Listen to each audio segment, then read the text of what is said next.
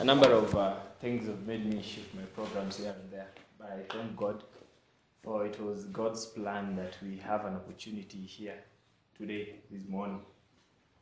And so as I was preparing for today's presentation, there's a friend of mine whom we are planning to make a strong evangelistic ministry with them. Actually, the whole team that you saw me come with, we are forming a serious evangelistic team. We are likely to be going every Sabbath to other schools so that we may minister to them. So I'll want them to introduce themselves from the one seated at the farthest end. We go this way, then we start from here. Then by the time we end with my friend who is the smallest over here, she will come up from so that we do a presentation with her. So let's start from there.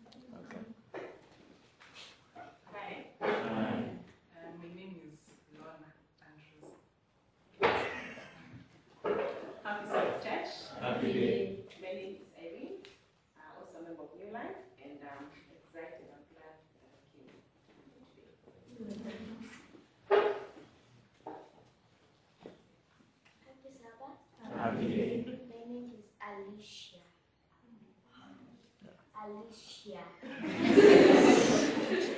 Amen. Alicia, come up front. How are you? Yes. Come.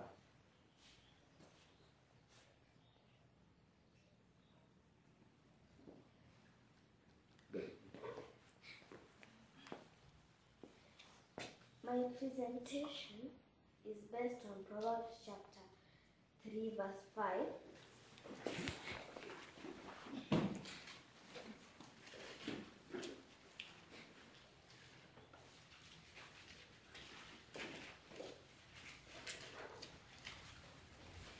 And it says,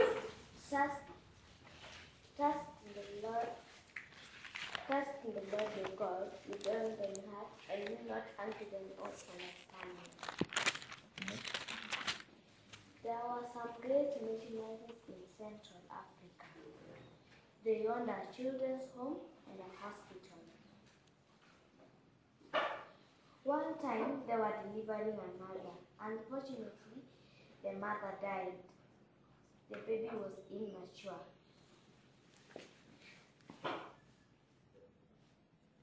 The baby had to be put in an incubator, but there was none. So the missionaries decided to use a hot water bottle. They looked the whole hospital for a hot water bottle, but the only thing they found was one, which was damaged. To their despair, they went to the children's home.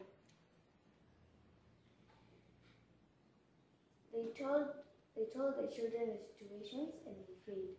As they were praying, one little girl prayed, "Oh God, please send us a hot water bottle before evening, or else the baby will die. And please send a doll for the sister, she's lonely." Before evening, a package came. It was for some ladies from the US. When they opened the package, it was a hot water bottle. The little girl exclaimed, "If there is a hot water bottle, there must be a doll." They looked and looked, and they found a doll. Isn't it amazing that God answers prayers? Yes.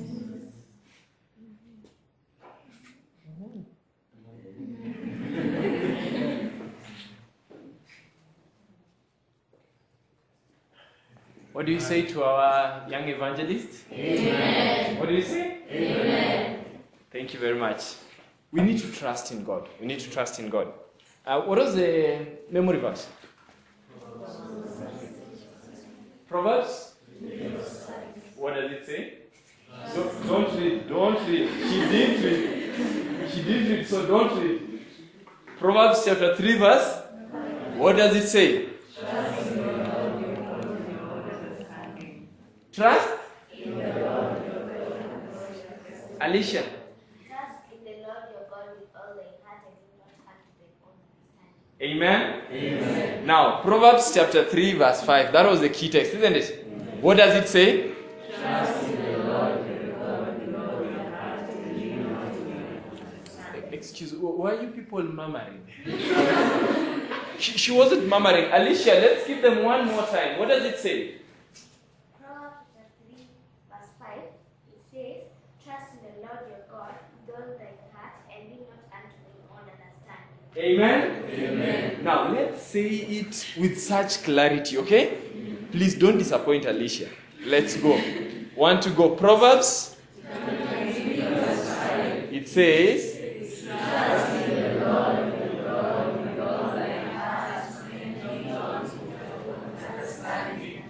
okay. The more I try to help you. Anyway, let's learn to trust in the Lord. From the story, what did you learn? God answers prayers, isn't it? When you think you're in a fix and you think like you've reached a dead end, and God can do miraculous things, and He still does miracles. And today, as we start, I need to put us on where we are going to learn today. What happens? The sermon or the sharing that we're going to have is from the book of Esther. Actually, I'm going to start the book of Esther afresh and seek to finish it within all this time. Last time I tried, I only did 6 verses. 6 chapters, sorry. So today I'm going to try and finish all the 10 of them, okay? Within the time that we have right now. So if we have 50 minutes to do 10 chapters, it means one chapter is 5 minutes, isn't it? Sure. 5 or 2? Whichever, but trust in the Lord with all your heart and lean not on your own understanding. So the chapters will find out to fit themselves into the time we have, okay? Now, go with me to the book of 1 Samuel. The book of 1 Samuel. The book of 1 Samuel is about a king called Saul. In 1 Samuel chapter 1, the pastor who read for us read from verses 1 all the way up to 9. Now in 1 Samuel chapter 1, listen to this, and I want you to follow carefully because our lesson that is going to be from the book of Esther, the foundational message is from the book of Samuel that we're going to read. So if you don't understand this part, you may fail to appreciate the next part. Let's go. It says this. Samuel said unto Saul, the Lord sent me to anoint you king over these people over Israel. Now therefore, hearken thou unto the voice of the words of God. Thus says the Lord of hosts, I remember that which Amalek did to Israel, how he laid wait for him in the way, when he came up from Egypt. Now go and smite Amalek, and utterly destroy all that they have, and spare them not, but slay both man and woman, infant and suckling, ox and sheep, camel and ass. And Saul gathered the people together and numbered them in Telaim, 200,000 footmen and 10,000 men of Judah. And Saul came to a city of Amalek and laid wait in the valley. And Saul said to the Kenites, go, depart, get you down from among the Amalekites, lest I destroy you with them. For you showed kindness to all the children of Israel when they came up out of Egypt. So the Kenites departed from the Amalekites, from among the Amalekites. And Saul smote the Amalekites from Havilah until thou comest unto Shur, that is over against Egypt. Now listen to this part. It says, and he took Agag the king of Amalek alive, and utterly destroyed all the people with the edge of the sword. But Saul and the people spared Agag and the best of the sheep, and of the oxen, and of the fatlings, and of the lambs, and all that was about that was good, and would not utterly destroy them, but everything that was vile and refuse, that they destroyed utterly. Let us pray. Precious Lord, allow us in this hour to understand the story of the book of Esther. And God, that we may also understand the import of decisions made before time. For this I pray in Jesus' name. Amen. When you go to the book of Esther, actually we are through with the book of 1 Samuel, so you can rejoice on that. But I want you to remember that when Saul was told to destroy the Amalekites, he went and destroyed the Amalekites, but did not destroy Agag, the king of the Amalekites. He spared Agag, and then when he went and he saw the things that the Amalekites had, the things that were looking good to him, he spared those things that were good looking. And the things that were looking vile and refuse, he decided to destroy them.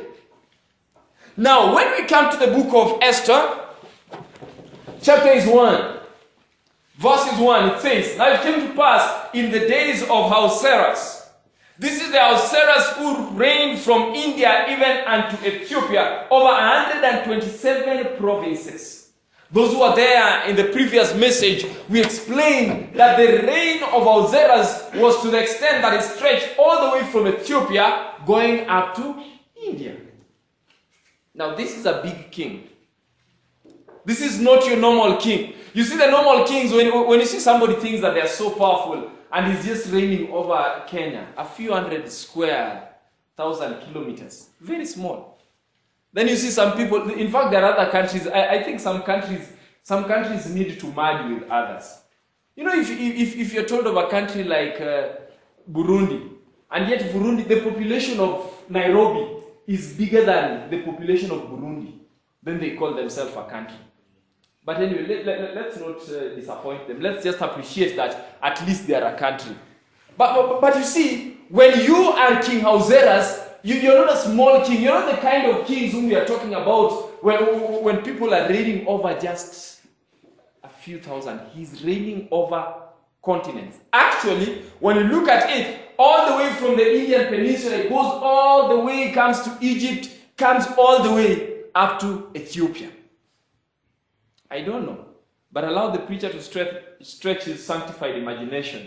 Ethiopia is not so far from Kenya. Maybe there are even some few Kenyans under his reign, but let me not get to that. Let me not get to that. But for those of you who know some few things about migration, how people came from Bahr el Ghazal and such kinds of things, I am tempted to think that some people in Kenya may have found themselves in the reign of Ahasuerus, but I don't know. Let's not get to that. But you find that Ahasuerus had a very vast kingdom. But when you read about Ahasuerus, it says, you know, the moment when you have a vast kingdom, at times you even run short of ideas of what do you want to do today. Because maybe you've decided to visit all the parts of the promises, then you sit back and say, now, what is remaining that we can do? You need something creative. And the Bible says in verses 2, in those days, Ahasuerus sat on the throne of his kingdom, which was at Shushan the palace. And in the 3rd year of his reign, he made a feast unto all his princes and his servants.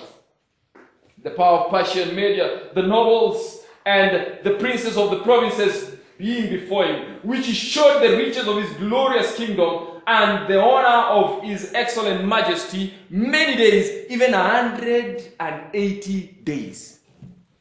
Now, I want you to appreciate this, because you may not know who Ahasuerus is, but if your riches and the glory of your kingdom takes you 180 days to just show people how serious your kingdom is, that's a big kingdom. And it means you have a lot of riches. And he spent 180 days taking these people through a tour of his kingdom and showing them the great riches of his kingdom. At the end of this time, the Bible says, and when these days were expired, the king made a feast. When the king made a feast, let me go quickly. We are told that when he made a feast, he called people to come and enjoy at his kingdom. Now, when these people came, in chapter 1, verse 10, go to that place. Because when he made a feast over here, the first lady, the queen, also made a feast on the other side for the women. These people knew how to demarcate between men and women. So it says in verses 10, on the 7th day, when the heart of the king was merry with wine, he commanded Mehuman, Bishta, Harbona, Bigtha, Abagtha, Zethar, and Carcas, the 7 chamberlains that served in the presence of Ahasuerus the king, to bring Vashti the queen before with the crown royal, to show the people and the princess her beauty, for she was fair to look upon. So here the queen, the king is merry with wine. The king has taken wine, and now the king is like, I have a very beautiful wife. I want to show people my wife. So when they requested for the same, the message was sent to Vashti. Now listen to what Vashti did in verse 12. But Queen Vashti refused to come at the king's command by his chamberlains. Therefore the king was very wroth, and his anger burned in him. The king was annoyed. When the king was annoyed, as you read subsequent verses over there, you will find that the men became insecure. They started complaining to the king. That you see, the king, if the queen has decided to defy you, what do you think will happen to us? In fact, if this message goes to the rest of the kingdom, people will say that in fact, the other ladies will be speaking among themselves, and they say, Sasa, huyu mwenye hata siyo king, his territory is only this compound. If the queen can defy the one who is in charge of India to Ethiopia, what about this one? I'll also defy this one. So the men went. Actually, what I'm explaining is found in verses 17 and 18. You can find it there, 17 and 18. Now the men went and complained. When the men complained to the king said no. So what should be done? These people gave the king an idea. They told the king that because of what Queen Vashti has done, let Queen Vashti be taken off from the queen's seat. And the king did that. Out of pressure. You think peer pressure is only in class. Even for these people, they also have peer pressure. Let me tell you, peer pressure is a bad thing. In fact, let me read for you verse 20. Listen to how they say. And when the king's decree which he shall make shall be published throughout all the empire, all the wives shall give their husbands honor, both to the great and the small. So king, get rid of this queen. Then let everyone be told, such that when we go home and our wives are becoming defiant, we tell them, excuse me, did you hear what happened to the queen? and maybe if they hear what happened to the queen, then they'll also mellow. They'll say, in this kingdom you don't joke with men. No. Real men don't use threats. But anyway, let's continue. It says, and the saying pleased the king and the princess, and the king did according to the words of Memucan. Brethren, have good friends who advise you well. Don't have friends like Memucan. When you have friends like this, you will be divorcing your wife after every 2 days. After 2 days, you come home, maybe the supper was not ready. Then they call you, have you taken supper? No. Get rid of that one. You get married to a wife, not a cook. Anyway, let's finish this part. Let's go to chapter 2, verse 1. The letters were sent, the queen was done away with. But in chapter 2, verse 1, the Bible says, after these things, when the wrath of the king Ahasuerus was appeased, he remembered Vashti and what she had done and what was decreed against her. Let me tell you, there are moments when you need to have things we call sober reflections. Don't make your decisions when you are under the influence of wine. Or not even only wine. There are certain, when you have weighty decisions to make, don't make weighty decisions when you are not sober. At times, there are decisions we make even when we are angry. You're just so mad at something, and so you say, because of this that I was done for, I'm not going to do this. No, relax. Allow yourself to become a little bit sober. Then make a big decision at that point in time. And you see, now, one thing you need to understand, according to the laws of the Medes and the Persians, when you have passed a decree, you can't go back on that decree. Their laws were irreversible. So when now the king has passed the decree that the queen is going to be done away with, when he sobers up, you know, brethren, please don't spend your time with beer, okay? It's the other time, I don't know if it's this same congregation. There's a congregation I was telling that beer is expensive. If you have to drink, please drink water. Because look at it like this: 500 mils of beer is costing. I know I tell Adventist congregations, don't know the exact amount, okay? You may think that you're buying it. So let's approximate. Let's just approximate in the vicinity of something. 500 mils of beer, definitely it's costing more than 100,000. So 100 shillings. 100 shillings. So let's approximate between 120 and 150. That's half a liter of beer. Now, half a liter of quencher drinking water, in the most expensive supermarket, it may be costing 25 bob. So half a liter costs 25 bob of water. Half a liter of beer costs 150 bob. Brethren, even if your mathematics is pathetic, can't you just see drinking water is cheap? As in, it's not only healthy, it's also cheap. And let me tell you, the moment after you drink water, have you ever seen somebody drink water until they're staggering?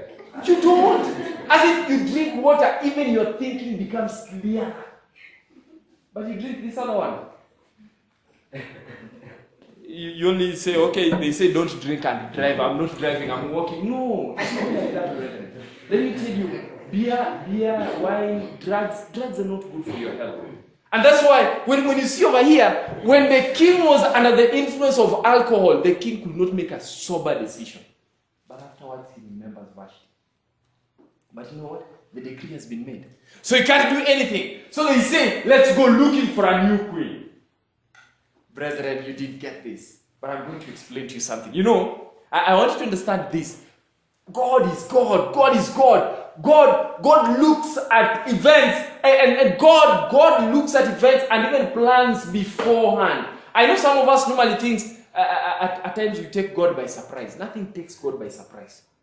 By the way, when you see something happening, I like telling people, stop being misled by this idea of it happened by chance. That was fate. There's nothing like fate. Let me tell you, go sleep right now. Instead of reading, you're going to fail your exams. They start telling us, oh, it is fate. No matter which school stole exams. Oh, why don't you just read hard? Let the thieves steal. You just read hard. Just read hard. By the way, those who steal exams, leave it for them. You know, at times you spend a lot of time, you're worried about those who have stolen until you don't read. Then now you fail. You're so worried. In exam this year, there was a lot of cheating. Why are you worried about cheating? Be the one person who can do that which is right. So that even if they have all cheated, you look at them and you say, yes, you cheated, you have A. I went through hard work and I trusted in God, I also have an A. Then both of you are standing together and you're looking at one another. Then they know now, this is my A. I know I don't know these things. If they take me for medicine, I'll not make a good doctor. They're worried. But you're relaxed. Listen, this is the time. But let me tell you something. God normally overrules. God overrules. I love God for one thing. You know, when things look to be so tough and difficult, just leave it in the hands of God. When you see things are not going in the way you want it, leave it in the hands of God. You know, the devil, I normally like telling people, the devil may be mighty, God is almighty. The devil may be powerful, God is all-powerful. The devil may be knowledgeable, God is all-knowing. There's a difference. And that's why, when the devil was looking at his game plan for the children, for the people in Hosera's kingdom, the devil looked at it and said, now what can I do? What can I do with Vashti? Vashti has decided not to come show her beauty. I'm doing away with Vashti. What the devil doesn't know, when the devil does away with Vashti, God had already come up with a master plan to bring in Esther into the kingdom. Now you know, you do away with Vashti and then you think like, yes, this is a good one. Now, what can I do? You know what? God just plans and then brings a little known queen who is called Esther. Esther comes to the kingdom. Now, when Esther came to the kingdom, I want you to understand this in verse 10 of Esther chapter 2. It says, Esther had not shown her people nor her kindred, for Mordecai had charged her that she should not show it. Brethren, relax. Mordecai had told Esther, don't tell people where you come from. It's almost like saying in a very tribalistic country, don't tell people where you come from. Just be a Christian. Let's go to the next one. Verse 20, chapter 2. It says, Esther had not yet shown her kindred nor her people, for Mordecai had charged her. Second time. So we find Mordecai is seemingly giving the queen instructions on how to carry out herself. Telling the queen, when you go to the kingdom, just be the queen and do your work diligently. Be very exemplary. Don't tell people where you come from. You just be there until a time comes they notice we've never seen a queen like this. Let people notice that you are here. Then they'll start asking, where did this person come from? Why are they behaving like this? Let's go to chapter 3. I like chapter 3. It's an interesting one. But before we get to chapter 3, I need to read chapter 2, verse 21. Listen to chapter 2, verse 21. It says, in those days, in the days when Esther was made the queen, in those days, while Mordecai sat at the king's gate, two of the king's chamberlains, that is Bigtan and Teresh, of those which kept the door, were wroth. They were angry. And they sought to lay their hand on the king Ahasuerus. And the thing was known to Mordecai. Mordecai told it to Queen Esther. Esther certified the king in Mordecai's name. Now listen to the next part. And when inquisition was made of the matter, it was found out, therefore, they were both hung on a tree. And it is written in the book of the Chronicles before the king. Amen? Brethren, I like telling people, when you're reading the Bible, mark every word. Don't just gloss over it and think that this is not important. All scripture is given of inspiration by God and is profitable for reproof, doctrine, and correction and instruction in righteousness, that the man of God might be thoroughly furnished unto all good works. 2 Timothy 3:16. Now you know what that means. It means that when you're reading the Bible, even there where it is written that the things were written in the book of the Chronicles of the Kings, that part is also important. It's important for your salvation. So what happened is these people had privately planned to kill the king. Mordecai got to know it. Mordecai told it to Esther. Esther, getting to know this thing, tells it to the king. The king does an inquiry, commission of inquiry. It's passed and they get to know, true, these people wanted to kill the king. Then these people were hanged. But brethren, do you know something? Just do the right and go, okay? Don't do the right, then you're like, now that I have told the king, where is the prize? You know, some of us, our main worry is, why is it that I'm not being rewarded for the good I have done? It means like your aim was the reward, not the good. Actually, it seems like maybe when you're doing it, if there was no reward, you would have even done the evil. But listen, Mordecai did this, and then the story ends at that. It says in verses 3. After these things, did King Ahasuerus promote Haman, the son of Hammedatha, the Agagite, and advanced him, and set his seat above all the princes that were with him. Amen? Amen. Get this clearly. You say amen. I want you to know whether you're getting this, but I want you to get this part clear. It says, what did Mordecai do? Mordecai went and told the king about a plot to kill him, isn't it? But after all those things, the king did not promote Mordecai, isn't it? The king promoted who? Haman. You know, it's so interesting that you're the one who has even saved the life of the king. And then what does the king do? He goes and picks another person and promotes that person. But when the king promoted Haman, I want you to understand, who is Haman? They say Haman, the son of who? Hammedatha, the Agagite. Did you get that? Haman is the son of Hammedatha, the Agagite. Let me ask you a question. What is the key text from the book of 1 Samuel? Do you remember that? So Saul was told, go and destroy the Amalekites. Isn't it?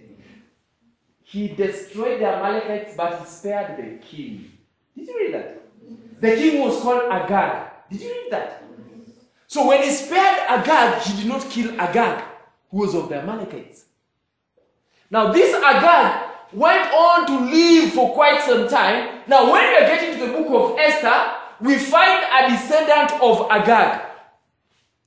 Because Agag was one of the people who was the grandparents of Hamadatha. Because Hamadatha is called Hamadatha the Agagite. Now, suppose, let me pause the sermon a little bit. Press the pause button. Let's get to this part. Suppose Saul had followed the instructions of God and killed all the Amalekites. Would we have had a man? Would we have had a man? A man would not have been born, isn't it? But you see, when you fail to follow God's instruction, brethren, at times, not at times, but all the times, it pays to follow God's instructions to the letter. When God says, do this, please, brethren, let's just do it. At times, it makes no sense. Let me tell you something. If you're waiting for it to make sense, then it means that you're the one who is God. Because you're like, God, I don't see the sense in it. So until it makes sense to you is when you think it will be serious. I know most of you are adults, but let me tell you something. When you are young, and this is fire, you know, when you're a child, even fire looks fascinating. Have you ever known that? When you look at fire, you look at it like, how comes this thing, its color is turning? Why is it that the outside is blue, the inside is orange sort of? And then as a child, you can even get adventurous thinking, can I touch this fire? Now, if your parents do not intervene, do you know what you will do as a child? You will touch the fire, isn't it? And when you touch the fire, it's going to burn you. But you see, at that time when you're being told don't touch the fire, it feels like, no, this thing doesn't make sense. Why are they refusing that I don't touch the fire? But let me tell you, when God gives you instructions, please, don't wait for it to make sense. If God has said it, it's sensible, okay? Whatever God says is sensible. You don't say amen to that. Amen. I don't know what is sensible to you, okay? But anyway, don't worry. Anything that God says is sensible. It may not make sense to you, but understand one thing. Because it comes from God, it makes sense. So Saul was told, destroy all of them. Because God had even seen that if you leave Agag is going to have a descendant who is going to seek to kill all the Jews. This is your time to do away with the person who is the enemy of the Jews before he's even born. Stop it right now. And they decided not to stop it. And several years later, now we find Haman. Brethren, Haman was another guy. Let me read for you about Haman. It says in verses 2 of Esther chapter 3, all the king's servants that were in the king's gate bowed and reverenced Haman, for the king had so commanded concerning him. Because Haman was like the deputy king, it had been commanded that when you see Haman, just bow down and worship him. But listen, the Bible says in verses 2 still, but Mordecai bowed not, nor did reverence. Then the king's servants which were in the king's gate said unto Mordecai, why transgressest thou the king's commandment? Why are you disobedient? Don't you know? At times I ask myself, how do you think they must have done these things? They must have done this. Because here is Mordecai seated, and then Haman is walking in the gate. Then see if one is already down. Mordecai is seated as if he's even wondering, where are these people picking from the ground? And these people are bowing down to Haman. Then I see the person seated next to Mordecai. Excuse me. Haman is passing. Oh, he's passing. Okay, let him just pass. Then you know, after Haman has already passed and gone to the other side, they asked Mordecai, I don't know whether you were paying attention when the king passed and decreed. He said that people should bow down and worship Haman. Why are you being defiant? And you know, when you're asked such a question, why do you transgress the king's commandment? Listen to his answer. The Bible says in the next verse, now it came to pass, when they spake unto him daily, and he hearkened not unto them. As in every day they were asking Mordecai, why are you not bowing down? You know, if you're a man, you don't even check who is bowing down or not. You just walk. Because you know, by the time you're walking, if you see somebody who's not bowing down, you know they're about to start bowing down. But no, if you're Mordecai and you know the instructions of the Lord, you don't care to even pretend that you're bowing down. In fact, that is the time when, even if you are not tired, you stand and you start stretching. you pretend like, so that they may not mistake. In fact, I'm thinking, even if Mordecai maybe was feeling something itching on his feet, as long as a man is passing, he doesn't. He resists the temptation of scratching his feet until a man passes, lest people mistake him that he was bowing down just because he went to scratch his feet. But here's Mordecai seated.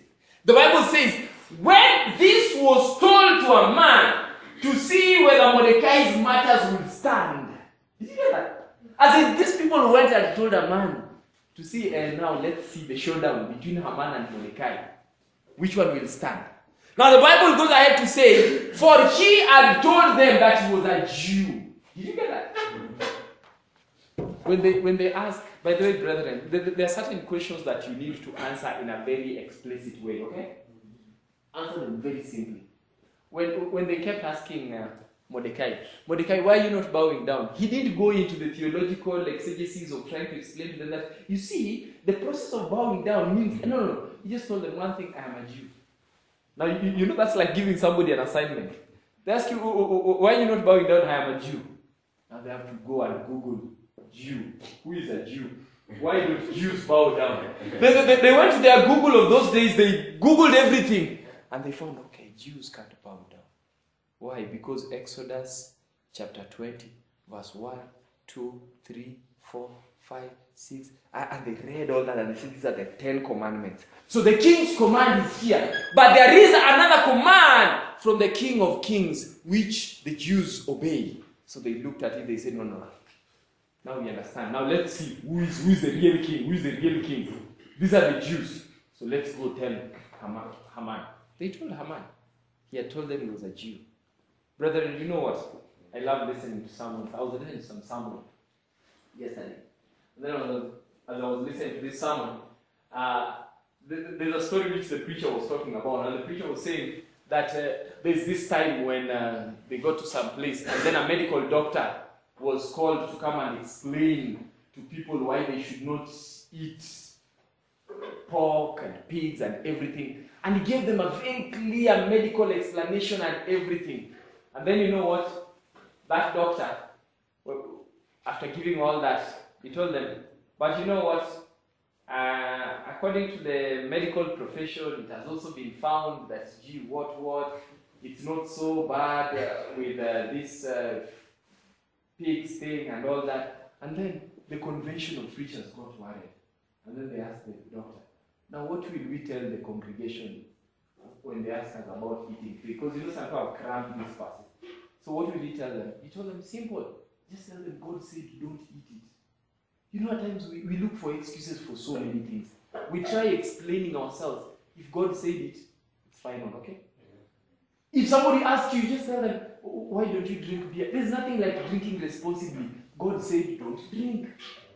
As in, if you have to drink water. There's water, there's the land flowing with milk and honey. There's porridge. There are so many things you can drink. Of all these things, some of them are even free. Can't you drink porridge, please? Imagine, instead of drinking free lemon juice, you decide to get creative, to go buy things that are more expensive than lemon. No, we can't do that. In fact, somebody one day said that, have you ever seen a cow smoke cigarette? Even grass itself, cows do not smoke grass. Cows go and eat grass. They don't smoke it. But look at human beings, they think that they are creative. Now they go pick the leaves of a certain plant, then they roll it somewhere and then they smoke it. Not a ishibishi, you smoke it only to blow it out. What is that? Brother, you know, it would be more sensible if you take all that smoke and it goes inside in a shibisha. But this one, you just take it in and then blow it out. Take it in, blow it out. As in, how do you pay to just take in smoke and blow it out? What? Imagine. As in, at times you look at man and you wonder, what is wrong with man? So next time somebody asks you, tell them, I'm a Christian. That's why I don't do this. Simple. Then when they ask you, Kwani, but I see other Christians doing this. No, there's a difference between hypocrites and Christians. Hypocrites can do these things and then they call themselves Christians. But when you're a Christian, you will not bow down to Haman. Let me finish this story. It says this, verses 5. And when Haman saw that Mordecai bowed not, nor did him reverence, Haman was full of wrath. He got mad. Who is this who does not even recognize that the king the other day gave me a very high promotion? Who is this who is not aware? So you know what? When he got wrath, the Bible says that he went and he sought to lay hands, and not on Mordecai alone. He said, I'm going to punish this Mordecai, but I'm going to punish everything associated with Mordecai. So anyone who is related to Mordecai, I'm going to punish them. Then you know what he did? He went to the king. Listen to what he told the king in verses 8. Haman said unto the king, there is a certain people scattered and dispersed among the people in all the provinces of your kingdom. Their laws are diverse from all the people, neither do they keep the king's laws. Therefore, it is not profitable for the king to suffer them to live. Did you hear that? Haman went and told the king that, king, understand one thing. There are some people over here, they have different laws from the rest of the people. When the majority of the people are doing their worship on this day, then they're doing their worship on that day. When the majority of people are eating all this, then they're only eating this. When the majority of the people are bowing down to worship every other thing, then they're insisting they only worship God. I don't think it is profitable to have these people in your kingdom. What do you think? And it's not only that. He didn't ask them, what do you think? He told them, I have a suggestion. I am going to fund, I don't want you to waste your money, because I have money. If it pleases the king, if you read the next verse, it says, if it pleases the king, I am going to fund so that the king can have all these people destroyed. He placed some money in the king's treasury just to destroy the Jews. But you see, when he sought to destroy the Jews, the Bible says this.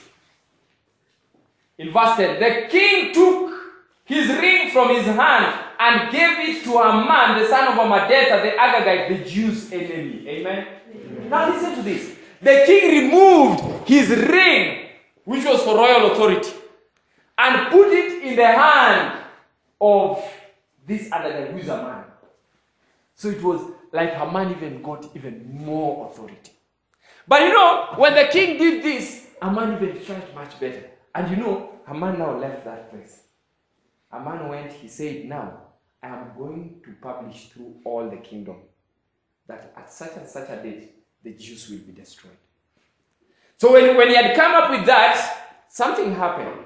Mordecai heard about that commandment for the destruction of the Jews. When Mordecai heard it, Mordecai was so much in pain.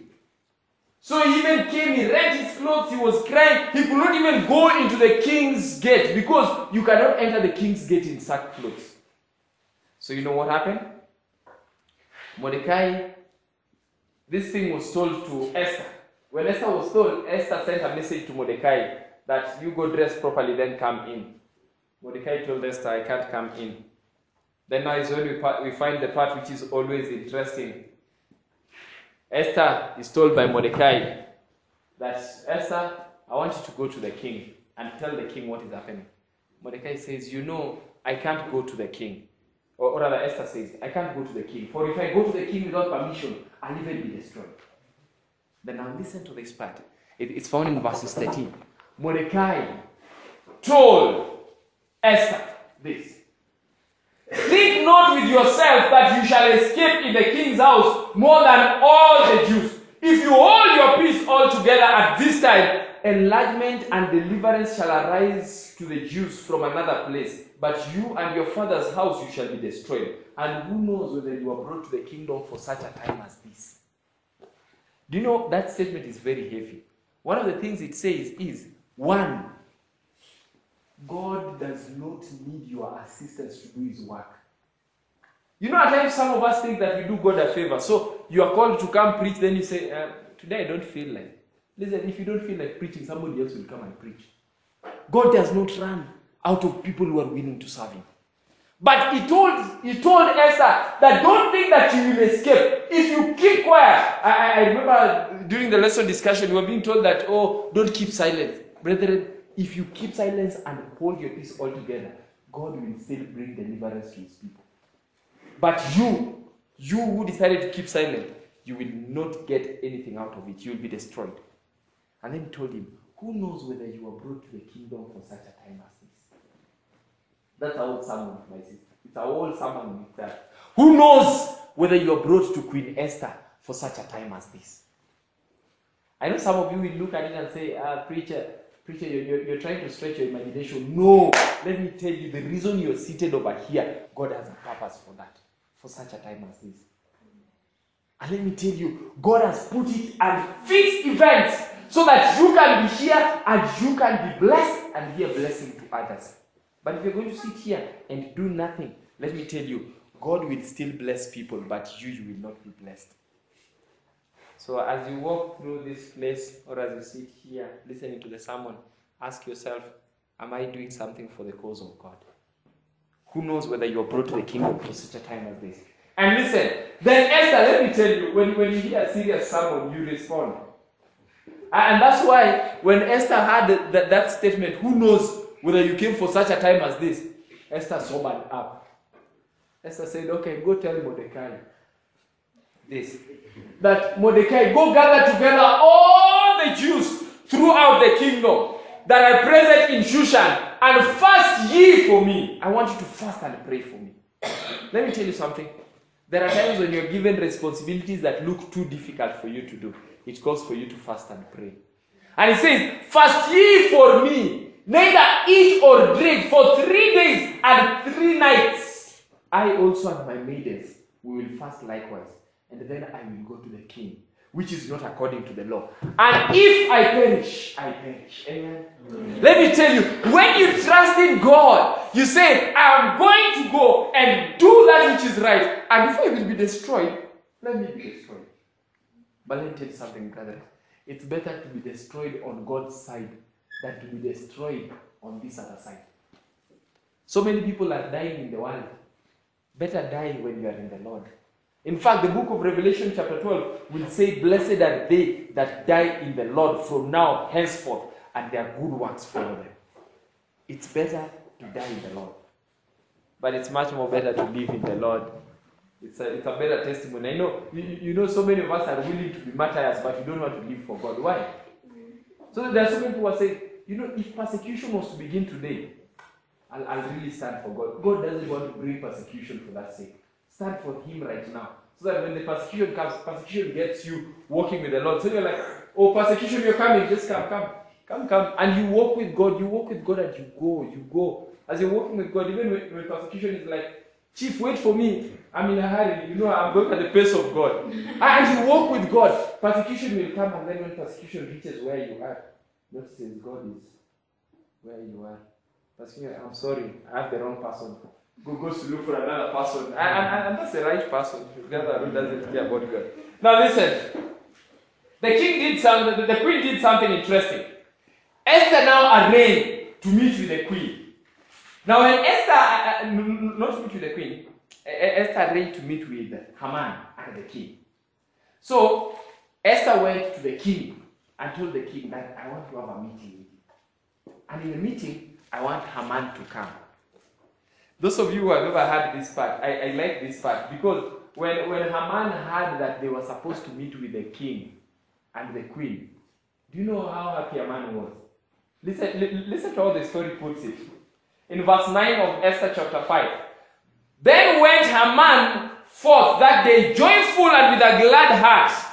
But when Haman saw Mordecai in the king's gate, that he stood not up, nor moved for him, he was full of indignation. Nevertheless, Haman refrained himself, and when he came home, he sent and called his friends and Zeresh his wife. Let me tell you, imagine he has been called to the state house of that place. He's so happy that he has an invitation with the king and the queen, as if they're just going to have a banquet, just the three of them. And he knew that probably the king is going to say something serious to me tomorrow. And then when he's just walking past the gate, he sees this guy is not bowing down. all the joy just disappears. And I was like, sure. What is happening? This guy has refused. Even the king has recognized me. Not even the king only. The queen herself has recognized me as a serious person and organized for a meeting. But now this guy is not bowing down. You know, that was enough to even make him lose appetite. Listen to this. It says in verses 11. Haman told them of the glory of his riches and the multitude of his children and all the things wherein the king had promoted him and how he had advanced him above the princes and the servants of the king. Haman said, moreover, Esther the queen did not let any man to come in with the king unto the banquet that she had prepared, but myself, and tomorrow am I invited unto her also with the king. Yet all these things availeth nothing to me, as long as I see Mordecai sitting at the king's gate. So you know what happened? The friends told him, this is a simple thing to deal with. Relax, don't worry. Why are you worried about this guy who is not bowing down? The thing is this, he's not bowing down. It only means he doesn't want his neck. So make a gallows over there. After you've made a gallows, we will show you how to do it. Tomorrow you're going to enjoy your meal without any worries. We are going to ensure that his neck is already hanging over there. So what you do when you go to the meeting with the king, just tell the king that, if he asks you what do you want, tell the king that I want that neck. Then when the king tells you, but you know we don't have a gallows, just tell the king, we already have one. So we are going to sort out Mordecai. Then you won't have a problem. In fact, it says, and the thing pleased Haman, and he caused the gallows to be made. Now, brethren, I was telling people the other time, and I'm repeating it today, that you see, if you want to know how powerful Haman was, Haman went home in the evening, isn't it? And when he went home in the evening, he shared his idea, he told these people about his riches, and then he ordered for the gallows to be made that evening. I'm seeing them working even overnight, just to ensure the gallows are made, because a man has said it should be made. Now you know, they've done all their work at night, because the meeting with the king is tomorrow. So Haman goes to meet the king tomorrow. But listen, God has a sense of humor. I always tell people. The Bible says, on that night, when Haman is busy over here, and I'm seeing a brother of mine was talking of these people working overtime. When a man is busy over here and ensuring that this girl is built overtime through the night, you know what is happening? God is also busy ensuring that the king can't sleep. So the king on this side is not sleeping, and there are other people who are not sleeping making gallows on the other side. So the king is busy over here. And let me tell you something, if the king can't sleep, let me tell you, the guards normally are happy when the king sleeps. You know what security guards normally do? Don't think those people stay awake at night. Those people are cheeky. They normally time, when is the last vehicle getting in? When they see the last vehicle gets in, they take a nap, kidogo. Then they normally tell each other, so when do you think the first one normally wakes up? And they say the first person in this estate wakes up at around 4:30. So by around 4:20, they wake up. But let me tell you, when the king refuses to sleep, you will have a long night. Because you can't start sleeping. You can't start sleeping and the king is still awake. So the guards keep on checking. And the light in the king's room is still on. The light. And you know what the Bible says? On that night, could not the king sleep? And he commanded to bring the book of the records of the chronicles, and they were read before the king. Amen? You remember the records I told you sometime earlier? That there was a chronicles that were written? Now the king can't sleep. And let me tell you something. God, let God be God. You know what? God denies the king sleep. Then God even tells the king that you're not sleeping. So what can you do? Can we get entertainment? You know, people are suggesting for the king. King, can we get for you some people to come and entertain you? No, you don't want that. Then they start, King, was the food pathetic? No, it's not about food. King, can we get for you some juice? No, I don't want juice. Then the king is like, yeah, I remember it. Go get for me the records. This was like, King, can't we wait until tomorrow? You know, go get for me the records from the archives. So they ran to the National Archives in Shushan. I don't know how they moved. At night they go up to the National Archives and they come, and you know those days they didn't have small things like this. They had scrolls which were long. You spread it on the table like this. So they came in the scrolls. They come with 15 of them. They are pushing them in trolleys and then they bring them before the king. And I see the king seated on his throne. And he's like, okay, I started reigning how many years ago? Start reading the Chronicles. Oh man! Let me tell you, they've called the men to come and read the Chronicles, and these men have to come. I see somebody's like, he's tired, he's been woken up at night, but so the king wants the Chronicles read, and you know, you're the one who has got the correct tonation. So wake up, they wake up, they all come. Now you know those scrolls were big, so somebody comes and holds it on this side and turns it up to here. They open, he starts reading. He reads. And when they were reading, listen to what the Bible says. They were read before the king, and it was found written that Mordecai had told of Bigthan and Teresh, two of the king's chamberlains and the keepers of the door, who sought to lay hands on King Ahasuerus. And you know what? As they kept on reading. When they read this place, the king said, Stop. What did you just read?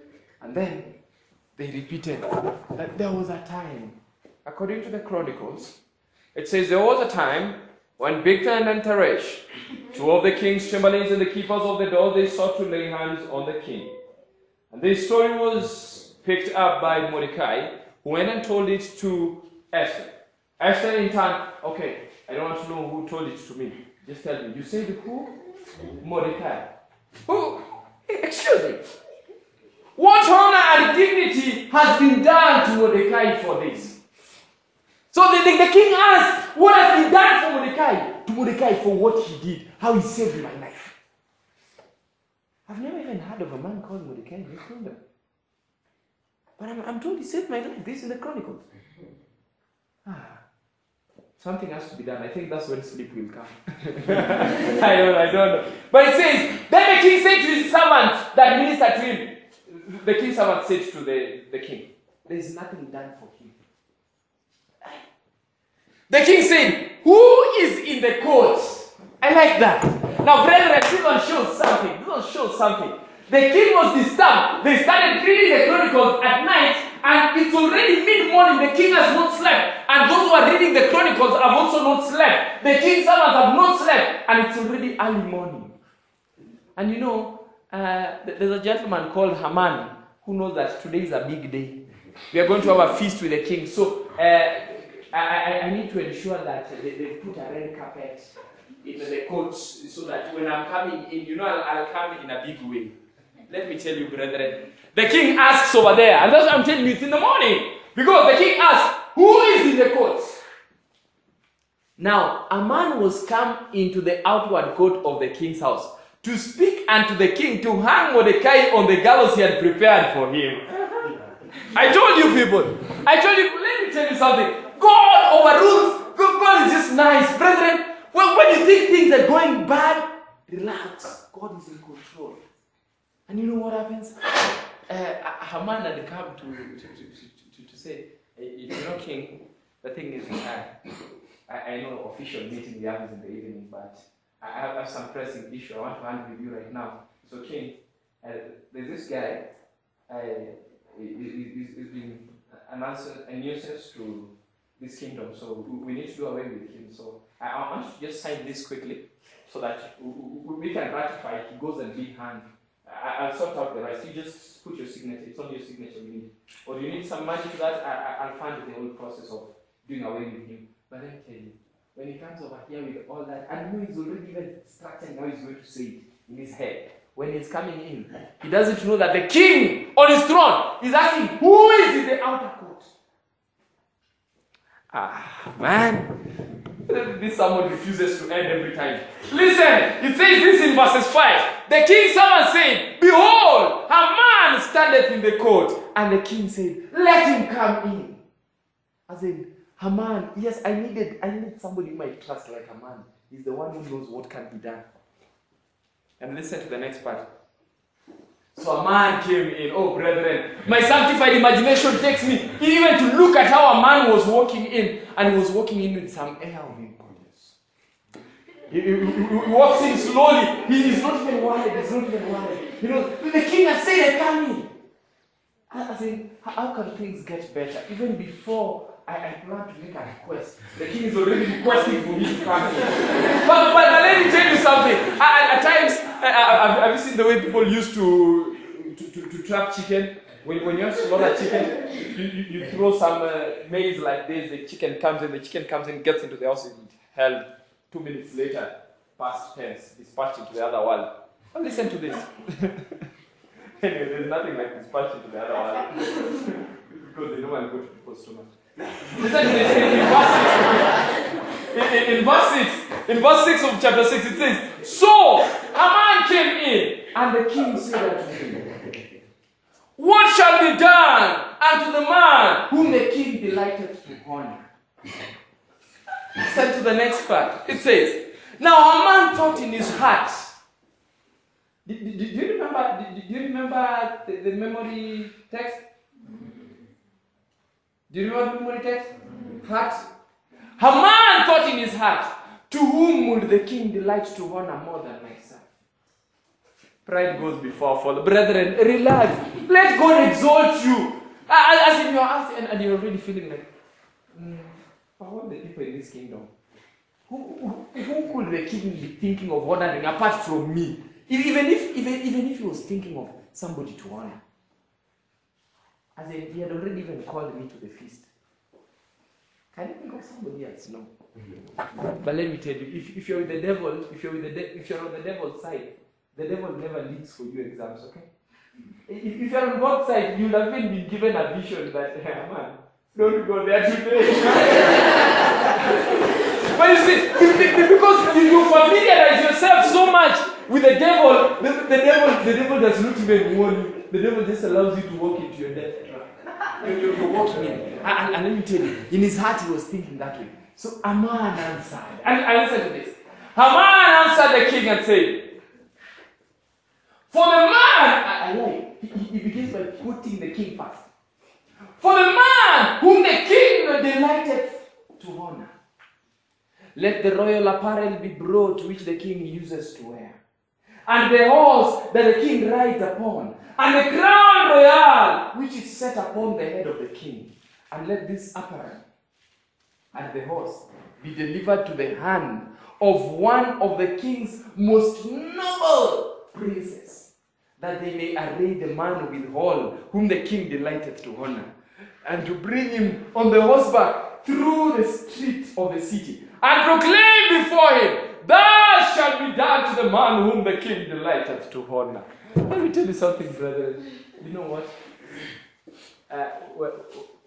When God is doing things for you, God will even make your enemies your footstool. That's how the book of Psalms puts it. Now let me tell you something. God, allow God to honor you.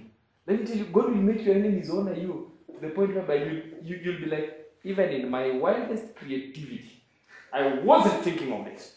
And let me tell you, Mordecai is asleep. In fact, he must have overslept on this day.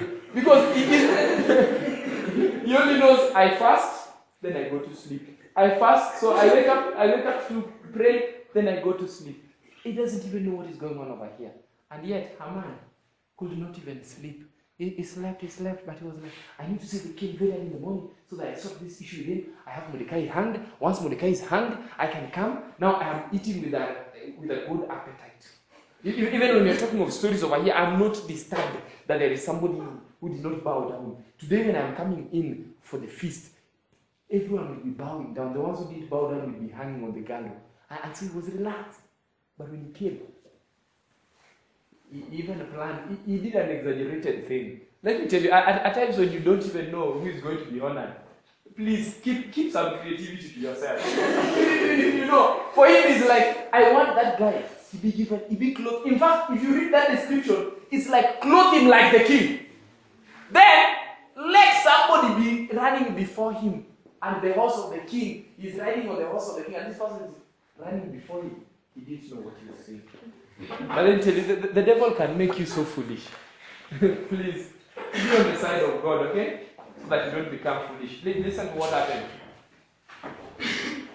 Then the king said to Haman, I like this. You know, the king is not speaking very fast.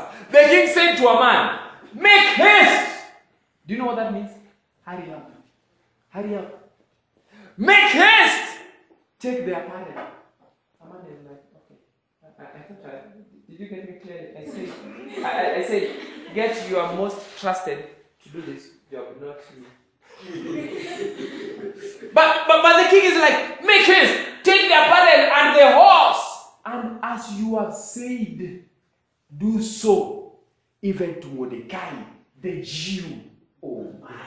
Oh no, you didn't get it. You didn't get it. I want the king to explain. The thing is this, the king, if the king had said, make haste, do this to Mordecai, Haman would have said, I know there's Mordecai at the gate, but is there any other Mordecai?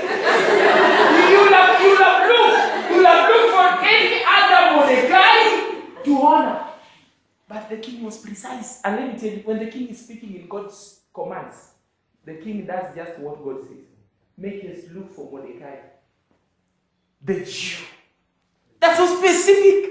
I think, don't just look for chief. Look for chief, that Seventh-day Adventist preacher. God is so precise. And so he says, look for him, the Jew. Now, and do so to Mordecai, the Jew, that seated. Surely, must you be so precise? You would have gone among the Jews to look for another Mordecai who is also a Jew. But no, that seated at the king's gate. And let nothing, brethren, mark God's word. I love the Bible. The Bible is so specific. It says, let nothing fail of all that you have spoken. If you are Haman at this point, you can say, okay, I'm going to forget the apparel.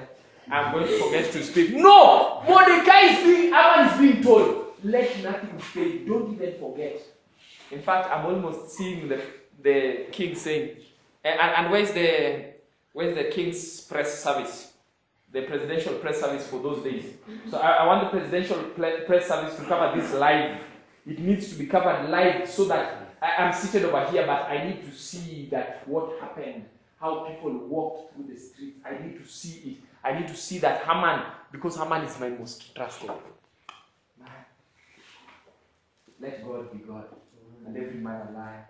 The Bible says, then took Haman.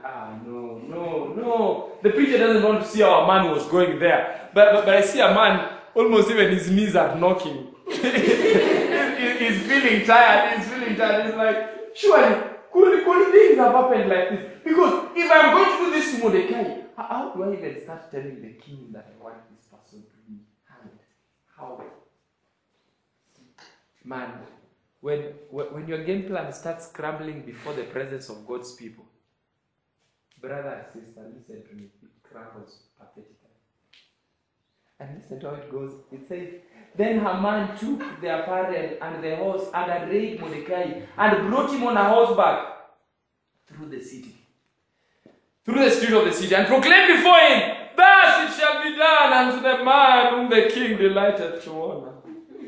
And I can see him saying that, but I'm almost seeing the fear, the tears on his face. And as he goes around crying and saying all these things, he's like, when will this come to an end? In fact, for the first time in a man's life, the streets were never longer. He went through the first street. He was like, you mean there are 6 more streets? He went through the next one.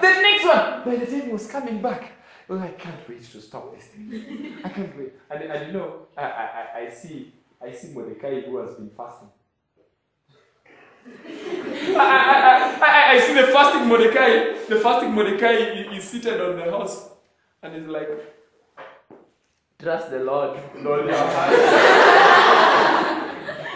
and he's like, lean not on your own understanding. And let me tell you, if you are with the Lord, strange things can happen.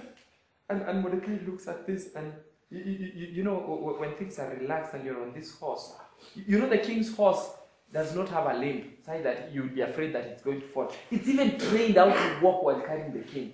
So I'm seeing Mordecai is even over there, and he's like, I should be having my prayers. Here is Thanksgiving time. So Mordecai has even closed his eyes.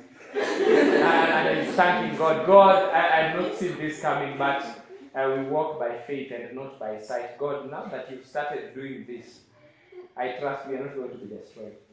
If the man who wants to destroy us is running here and making this noise, God, it is finished. God,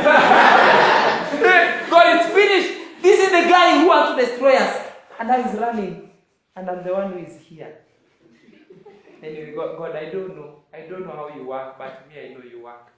So, God, you are God. You are God. These ones don't understand how you work. So, God, please let them see your hand at work. This is the beginning of a long process. And let me tell you, God doesn't take such prayers lightly. God takes them seriously. And listen to the next verse. It says, and Mordecai came again at the king's gate. Brethren, I'll tell you something. When I was telling you, you know at times when I preach and I explain to people the real thing that is happening, people think that I overstretch my imagination. But it's just because I had read it. So divinity combined with humanity works to try and explain these things better. You thought I was lying to you when I was telling you that he was looking for how long he will end the trip. Listen to this. As soon as he just brought the horse back and he came back to the king's gate. Listen. And Mordecai came again to the king's gate. But Haman, he even forgot what he had wanted to do. But Haman hastened to his house, mourning and having his head covered. Brethren, that is all you can do. You can't. He was running. In fact, I can see him. You remember the way we used to write compositions in primary school? I ran as fast as my thin, lame, mosquito-sized legs could carry me. Let me tell you, brethren, Haman ran as fast as his fat and lame mosquito-sized legs could carry him. And he ran until he arrived at his house. And he was mourning. He was crying and everything. And Haman told Zeresh, his wife, and his friends. You know, his friends had come because they were expecting a big news from the king's palace when you come back, because you're going to ask for permission to hang Mordecai. When you're coming back, you're telling us that it is true, so that we try and tell the people who are organizing these things that they get ready. There's going to be a big ceremony. So we are waiting for you in the house. When he came back, you know, even the news had already said things. But he comes. He told Zeresh, he told them, no, I see the wife, I'm sorry. I know to be alone. No, you don't know what has happened. What you heard from the news, that is nothing. That is nothing. You sit down, let me tell you the truth of what has happened to me today. The day I will never forget. and listen to what Haman says. The day I will never forget. He told his wife and his friends everything that had befallen him. Then said his wise men, even had his wise men, and the rest his wife unto him, if Mordecai be of the seed of the Jews, before whom you have begun to fall, thou shalt not prevail against him, but thou shalt surely fall before him. Brethren, you don't understand. That statement is heavy. I told you people that when Mordecai was on the horse, he was looking at the guy and saying, man, this is the beginning of a long journey. Now you know what? Even the enemies themselves are telling him, if I was Haman, and I can easily say that right now because I'm preaching, but I'm not Haman. If I was Haman at that time, and they told me that, I would be like, please, you people do this. That guy, get a construction company to destroy it. Just spoil that girl. Then let me go back to the king and send my apologies beforehand. Because if what you've said, you people are wise men, my wife rarely lies to me. But if my wife has told me that I've begun falling, man, this is a serious fall. At least I even fall and I reach somewhere. But if this is how I'm going to fall, he says, if he be of the seed of the Jews, brethren, do you know something? The Jews were known. The Jews were known. They were known that the God of the Jews is a serious God. And let me tell you, when the God of the Jews begins dealing with you, you will not stand. He will deal with you so thoroughly to the point whereby even your enemies are like, if you've fallen in the hands of the Jews, I wish it was even the Assyrians. In fact, they're like, if it was the Egyptians, we would have even told you a remedy to the Egyptians. Because the Egyptians worship the calf god. We can even go and kill all calves. That's what they have. But this one is the true God. If you started falling, man, it is progressive fall. In fact, this running story you are telling us, now I'm saying this is not in the Bible or the spirit of prophecy. This is not what we're talking. This running story you are telling us that you are running in front of the horse. Man, this is the beginning of a long run. So you better stop this early enough.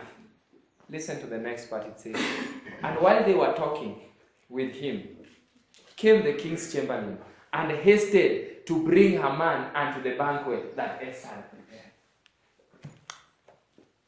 Brethren, it's already 2 o'clock.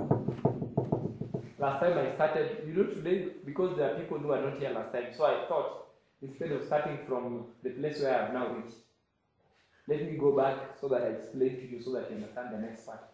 But now imagine, again, I've reached where I reached last time. And I can't promise another Sabbath. So I want you to go for lunch, okay? I've suspended the sermon. So that you go for lunch. We come after lunch, we will finish, okay? But let me finish on this wise. Let me tell you how interesting God is. No, I have to tell you how interesting God is. As in, Haman comes back home and he's so disappointed. He's explained everything. He has been told, this is the beginning of your fall. You know, at times you expect even your wife to tell you something encouraging. You know that? At times, you know, even when you fail, you expect your wife to tell you that you tried, you are among the best from behind. But let me tell you, in the case of a man, the wife, all of them now are speaking. Because let me tell you, when God puts his words even into the mouth of a stupid person, the stupid person will say something sensible. So you know, God just fixed the words into the wife's mouth. Now the wife just finds herself speaking. If you began to fall, man, you're going to fall. And you know what? When they were still speaking and telling him how he's going to fall, they see another horse coming. And the horse comes and then stops at the gate. And then this guy comes panting. Excuse me. Oh, it's one of the king's chamberlain. What does he want? Is a man in? Yes, a man is in. Yes, tell a man that it's already time. He's needed at the king's palace for the banquet with the queen. Brethren, because it's talking about a banquet, we need to go and eat. No, we need to stop at that point. You know, I can't explain the banquet. I can't explain the banquet before you have your lunch banquet. You will be like a preacher, you're giving us appetite problems. So let us spend it at that so that we go for the banquet. But you know what? The chamberlain has come and has called Haman. Haman, come for the banquet. I don't know how Haman felt, but I'll start from there in the afternoon. I'm assuming that all of us will be there in the afternoon. May God bless you. Amen. I'll explain to you everything. I'll crown it in the afternoon. You know, if I suspend it over here and even give you the teaching and the moral of the story right now, some of you will be like, now, who are they to come in the afternoon? No, come in the afternoon. Let's rise up for closing another story.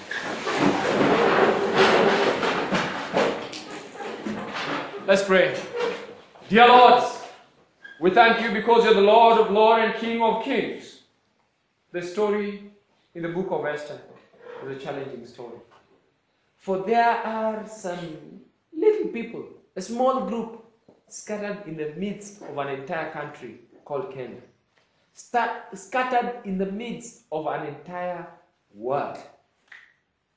And these people believe in you, God. They believe even in your laws. And God, I'm praying that there are other people who are planning to destroy your small commandment-keeping people, who have decided not to keep the king's commandment, but to keep the commandment of the King of Kings and Lord of Lords. God, I pray, even as we take a short break before coming back to wrap up this presentation on the book of Esther, I pray that you may bless us, that you may keep us safe and give us an understanding of your word. Now and forevermore, for this I pray in Jesus' name. Amen. I want us to close with this song as the pulpit team gets out. There is a place of quiet rest near to the heart of God, a place where we are safe, dear to the heart of God.